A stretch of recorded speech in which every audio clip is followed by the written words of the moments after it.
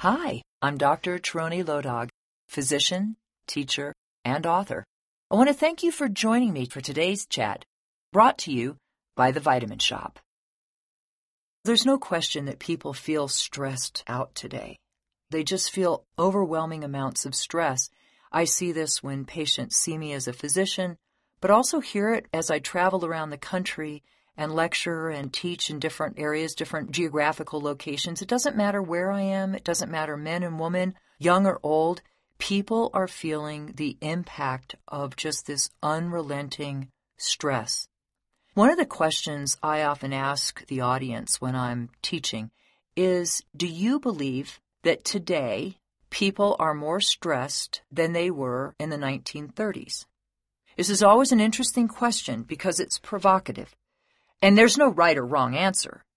Many young people believe that the stress is so much greater today, and the older people are somewhat divided on whether there was more stress in the 1930s. We have to remember, my grandmother, I've read her journal backwards and forwards, and she has described very vividly what life was like in southwestern Kansas in the 1920s and the 1930s. The Great Dust Bowl happened in Oklahoma. People lost their farms. There was no work. My grandmother moved to Wichita, Kansas, and there they lost everything from their home when the river flooded. Then they moved back to southwestern Kansas, and the Depression hit. And when the Depression hit, they had burned up all the furniture that they had in their home just to try to keep themselves warm. And when they realized they could not take care of their children, they sent my grandmother, who was 11 at the time, to go live with a rancher and his family so that they could feed her in exchange for her cooking and cleaning and taking care of children and doing all the things that was needed to be done. Her brother was a few years older than her, and he died during this period of time from a ruptured appendix, but he had also been sent out because they just couldn't feed the children. They kept the 3 younger kids at home. My grandmother, when she describes this in her journal, all I could think was, oh my gosh, 11 years old, doing all the things like a grown-up would do? And how hard that must have been on these families. But my grandmother also in her journal, as she moves through the journal and sort of what goes on in her life after that, she talks about the fact that everybody was in it together. Everybody went through the Dust Bowl, and everybody went through the Depression, and everybody was in the same boat. They knew they were in the same boat. People were trying to help each other. Maybe the rancher didn't need my 11-year-old grandmother there cooking and cleaning, but he also wasn't going to let some little kid just starve to death. Everybody was trying to help each other. After the Depression, we had the war. There was just a big stressful period of time. People had no money, lost everything, were starving. There were no jobs. So when I ask people, was it more stressful then? They have to use their imagination because unless they know somebody who lived during that time, it's hard for us today to even wrap our heads around what that might have been like. The audience then invariably swings to how stressful it is today, and when you ask them why it's so stressful, they usually give the same things: too much work, too much to do, too much technology, just too much, too much, too much, too fast, too much. That seems to be this underlying sentiment that people have. I actually think that it's a perfect storm that's happening right now that is culminating in the way we feel. And when I mean this perfect storm, I mean it's the perfect storm of a whole bunch of unhealthy behaviors that are all happening at the same time. Our diet is terrible. We do not eat just lots of fresh fruits and vegetables. We're not eating anywhere close to 7 to 9 servings per day, which is probably the real amount that we need to be healthy. We're not loading our plate half full of berries and greens and broccolis and cauliflowers.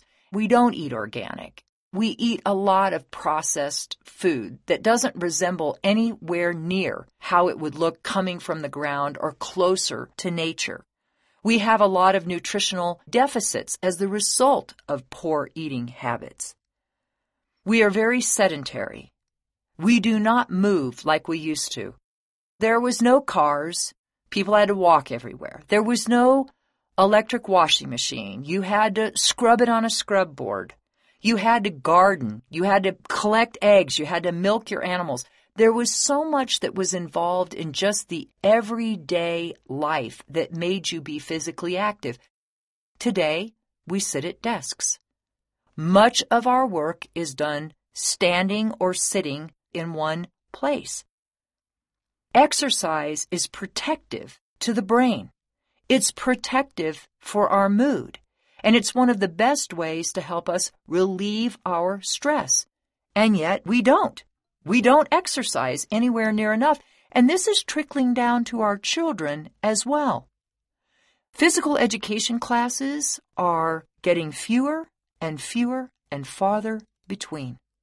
Kids are expected to sit for 8 hours at a desk and learn, so they can take standardized tests that will make them smart and make us all feel good that they all passed a standardized exam. But if we go back to the ancient Greeks who said that you can only have a strong mind if you have a strong body, we're at danger of having neither. We don't get a lot of sleep. Even when we sleep, it's disrupted. We don't feel rested in the morning. 90 million Americans struggle with some type of sleeping problem. They don't report that they feel rested in the morning. I gave up a long time ago asking people how many hours they sleep. I don't care how many hours you sleep. My question is this: when you waken in the morning, do you feel rested? Are you struggling to get out of bed? Do you keep hitting the button on your alarm or your smartphone telling you, give me another 20 minutes to snooze because I just can't get up? When you've had a good night's rest, you can get up in the morning. You feel rested and you're ready for the day. And many of us don't sleep well for a whole variety of reasons. There's definitely too much screen time. We're on our laptops and our smartphones and tablets until late at night. And it's a form of escape in some ways for some of it. And others, we're still working. We're still answering emails. We're still getting work done at 10 o'clock at night. And then we think if we take a little sleeping pill, whether it's over-the-counter, prescription, or herbal, that suddenly, going 90 miles an hour and doing work until 10 o'clock, we take something and suddenly we'll just go to bed and fall asleep. It's crazy. Too much screen time, too much of this blue light coming right at our retinas, our phone just right in front of our face, our tablet right in front of our face, lights on, television. All of these suppress melatonin. We don't get that circadian rhythm that tells us it's time to sleep. Melatonin, people take melatonin supplements thinking they're like a sleeping pill. They're not, folks. Melatonin normally rises when the sun sets, when darkness hits, and our body temperature goes down, and we begin to slow down and we prepare for sleep. That's what melatonin does. Have you ever wondered why at 6 o'clock at night you're sitting on the couch and you're totally warm, and then at 11 o'clock at night when you lay down to sleep in the same clothes you need a blanket? Part of that is your body temperature going down as you prepare to enter into sleep. We do a lot of things to suppress melatonin, and that disruption of that circadian rhythm may be in part why we do not sleep well. I think many of us feel the effects of stress because we don't have the same social support that we did when my grandmother was young. Interesting when she said we were all in it together. We live in a divided nation in many ways today. Politics divide us, race divides us, economics divide us. Instead of us finding our common humanity and the things that bring us together, we continue to look for the things that divide us. That itself is stressful. We need to find common ground with each other because, as my grandmother said, they were all in it together. Well, we're all in this together too. Social support is powerful for us. There was a study done by Brigham Young University that actually was more than 140 studies that looked at the effects of people who identified as feeling socially isolated and their impact on health. They found that it was as bad as smoking 15 cigarettes a day, as dangerous as being an alcoholic, as harmful as never exercising, and twice as dangerous as being obese. All mammals crave connection. We need it. And I think human beings are particularly vulnerable to this, and women perhaps even more than men, because we are hardwired for intimacy. We're hardwired for connection.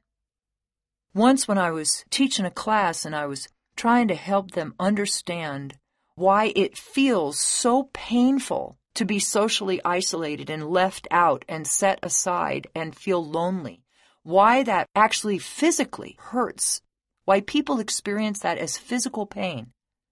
I said, I want you to imagine, especially the women in the class, I want you to imagine you're living 3,000 years ago, or even imagine you're living today, and we drop you out in the middle of Montana, hundreds and hundreds of miles from anyone, and we tell you, good luck. You're on your own. How are you going to feed yourself? How are you going to provide shelter? How are you going to protect yourself from predators, whether they be four-legged or two-legged? How would you survive?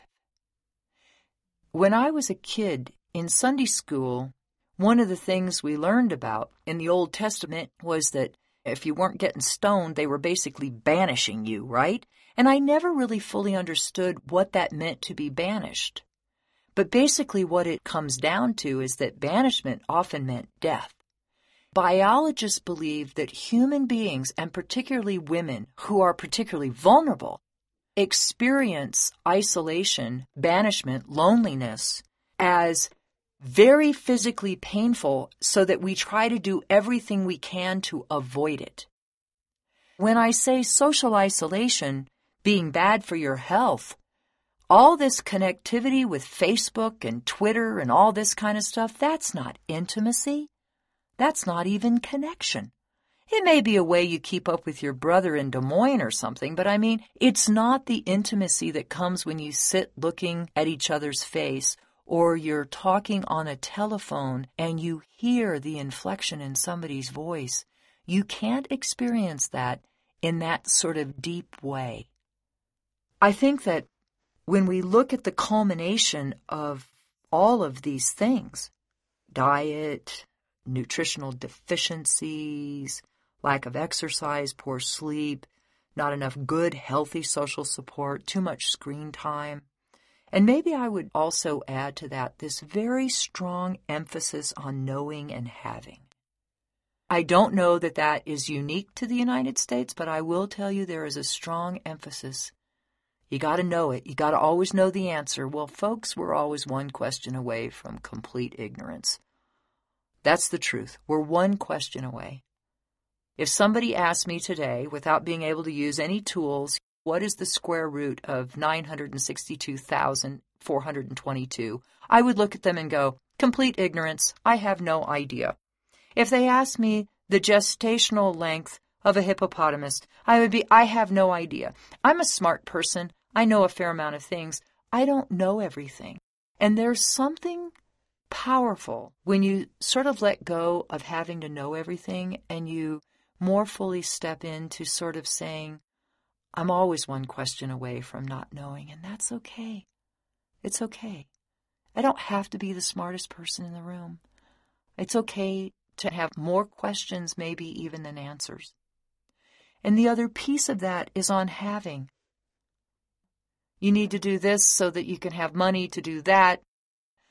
I had a patient who just struggled with their finances so much. They struggled and finally had to go through bankruptcy. Both of them had had cancer. It was just a horribly painful thing to watch this older couple who I helped to care for. And then they got out of the bankruptcy and they never let anybody know. They didn't want anybody to know they'd been bankrupt because that would be shameful. And then as soon as they got out from their bankruptcy, even without having more money, they went and bought a BMW. And they wanted to show me their BMW. They were so proud of their BMW. And I just smiled, and there was a part of me that just realized that for whatever voices spoke to them inside, it was about status. It was about having.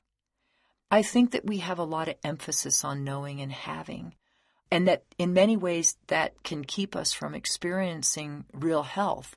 And I think it adds to the burden of stress because then it's never enough. You're constantly wanting, and you're constantly needing more. To know more, to have more. So when I think, why is stress a national epidemic? I think it's the culmination of many, many things. It's not just one, it's many. We live our lives in slivers. We live in slivers of time. We're constantly moving from one thing to the next. We want to eat healthy, but we're looking for the quickest place to go stop and grab food to take on the way home. We want to exercise. We're trying to get fitness apps to help us do it, but there's never enough time. We're trying to stay connected with one another, but we run out of hours. What is this leading to?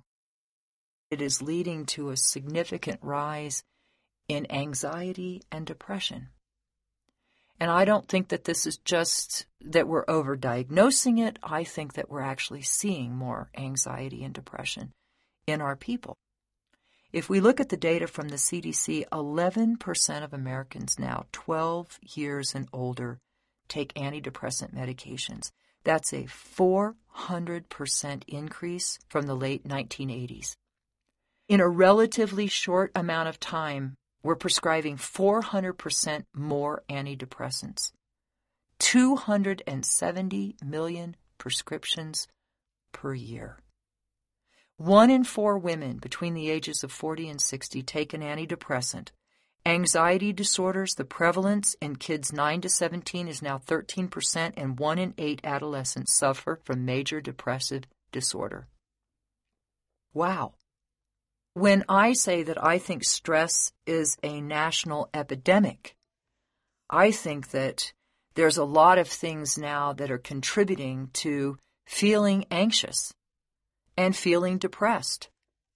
You've got to step back for a moment. I had a woman recently after the election. She was not able to go to work. The person that she voted for did not win, and she was just incapable of going to work. She wasn't sleeping. She was looking for sleeping medication to kind of help her sleep. She was crying. She was so anxious. I said, I'm really hearing the fullness of your emotions and what you're feeling. Can you share with me how your life personally on a real level, on a tangible level, changed from 4 days ago to today? What personally is dramatically different? And of course, she looked at me and she started going on and on about the election, and then I said, no, I hear your passion. I feel that.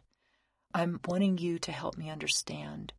How has it changed in your personal life in these 4 days? What personally in a tangible way has changed? And she couldn't answer it. My point is not to diminish the sadness or the disappointment that anybody might have from a large circumstance that didn't go the way that they wanted to. Clearly, people get very emotionally invested in all kinds of things. But that's where anxiety really takes root, is because much of the anxiety is driven for things that are outside of our control. Her not going to work or not sleeping actually only injured her. It changed nothing in the grand scheme of things. Now, more productive would have been for her, instead of not going to work or feeling all this, was to write letters or to go out and actually be part of a protest or to be a part of something that felt like she was doing something about it in a way that was expressing her disappointment or her sadness. I see this all the time. This anxiety from just all these worries of all these possible things that could happen. There is an old saying that Mark Twain had, and I won't quote it directly, but I want to share it and the meaning of it. I have suffered a great many misfortunes in my life, most of which never happened. I want you to think about that for a moment. I have suffered a great many misfortunes, but most of them never happened, but I still suffered. I was anxious about it. I was anxious that I wasn't going to get the promotion. I was anxious that my son and daughter-in-law might get a divorce, or I was worried about my grandchild. All the things we worry about that are in the future that we can't really do a whole lot about. That's what drives anxiety. And depression in a similar way, but oftentimes depressed about the future, but often driven by our past. And the things that we carry with us, the weights that we carry with us from our past that make us feel shame or that make us feel less than.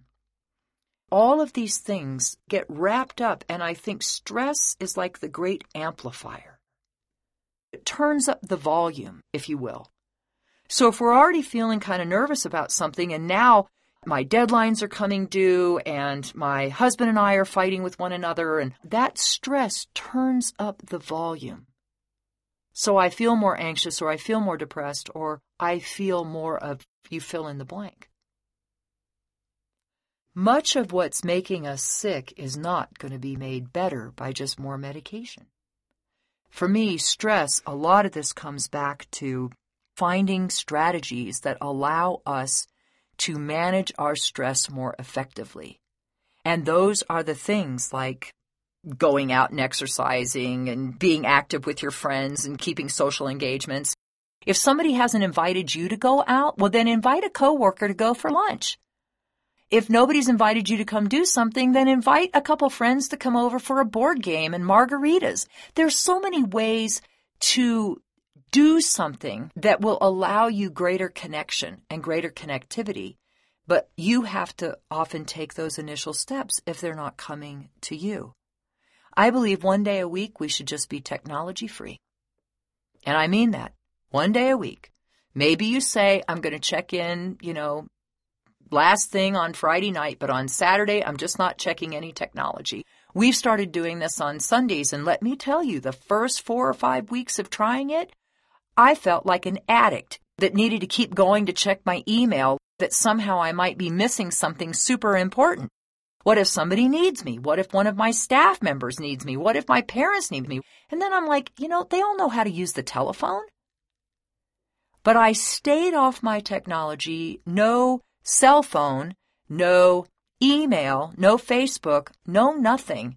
And I got to tell you, the difference that started to happen in just a few weeks was enormous. If you can't unplug for a day, I would ask why. I'm not sure any of us are that important. You can tell people I'm going to be offline on Sunday. If it's an emergency, call me on the phone. Otherwise, I'll talk to you Monday or whatever day it is. I think a gratitude journal goes a long way to helping manage stress. I think that it allows us to count our blessings instead of the things that are lacking. There is a saying, I think it was from Johann Gartner. It said, to speak gratitude is courteous and pleasant. To enact gratitude is generous and noble. But to live gratitude is to touch heaven. Every day, there is something to be grateful for. Every day. The lady that helped you bag your groceries at the store. You got home and your 5-year-old made you a picture at school. I love Daddy, or I love Mommy. You come home to a house that is safe and secure. That your children or your husband or your wife or your parents made it through another day healthy and whole. I do believe that to live gratitude, to find it in the everyday stuff of our lives, is a big counterbalance for stress. And one that, if we just practiced it more, might make us feel more whole. There's an old proverb, if you will, about being thoughtful about what you feed. One evening, an old Cherokee told his grandson about a battle that goes on inside of people. He said, "My son, the battle is between 2 wolves that live inside us all. One is evil. It is anger and envy.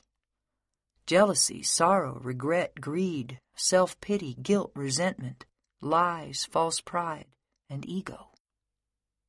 The other is good.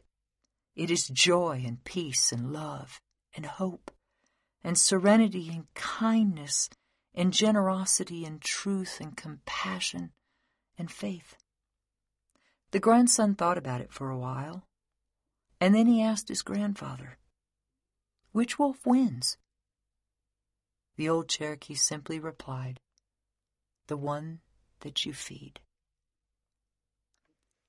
I want you just to hold on to that thought as you go about your week. And I want you to think about, what is it that you're feeding in your life? Whatever you feed will grow. Do you want to sow seeds of gratitude and love and calm?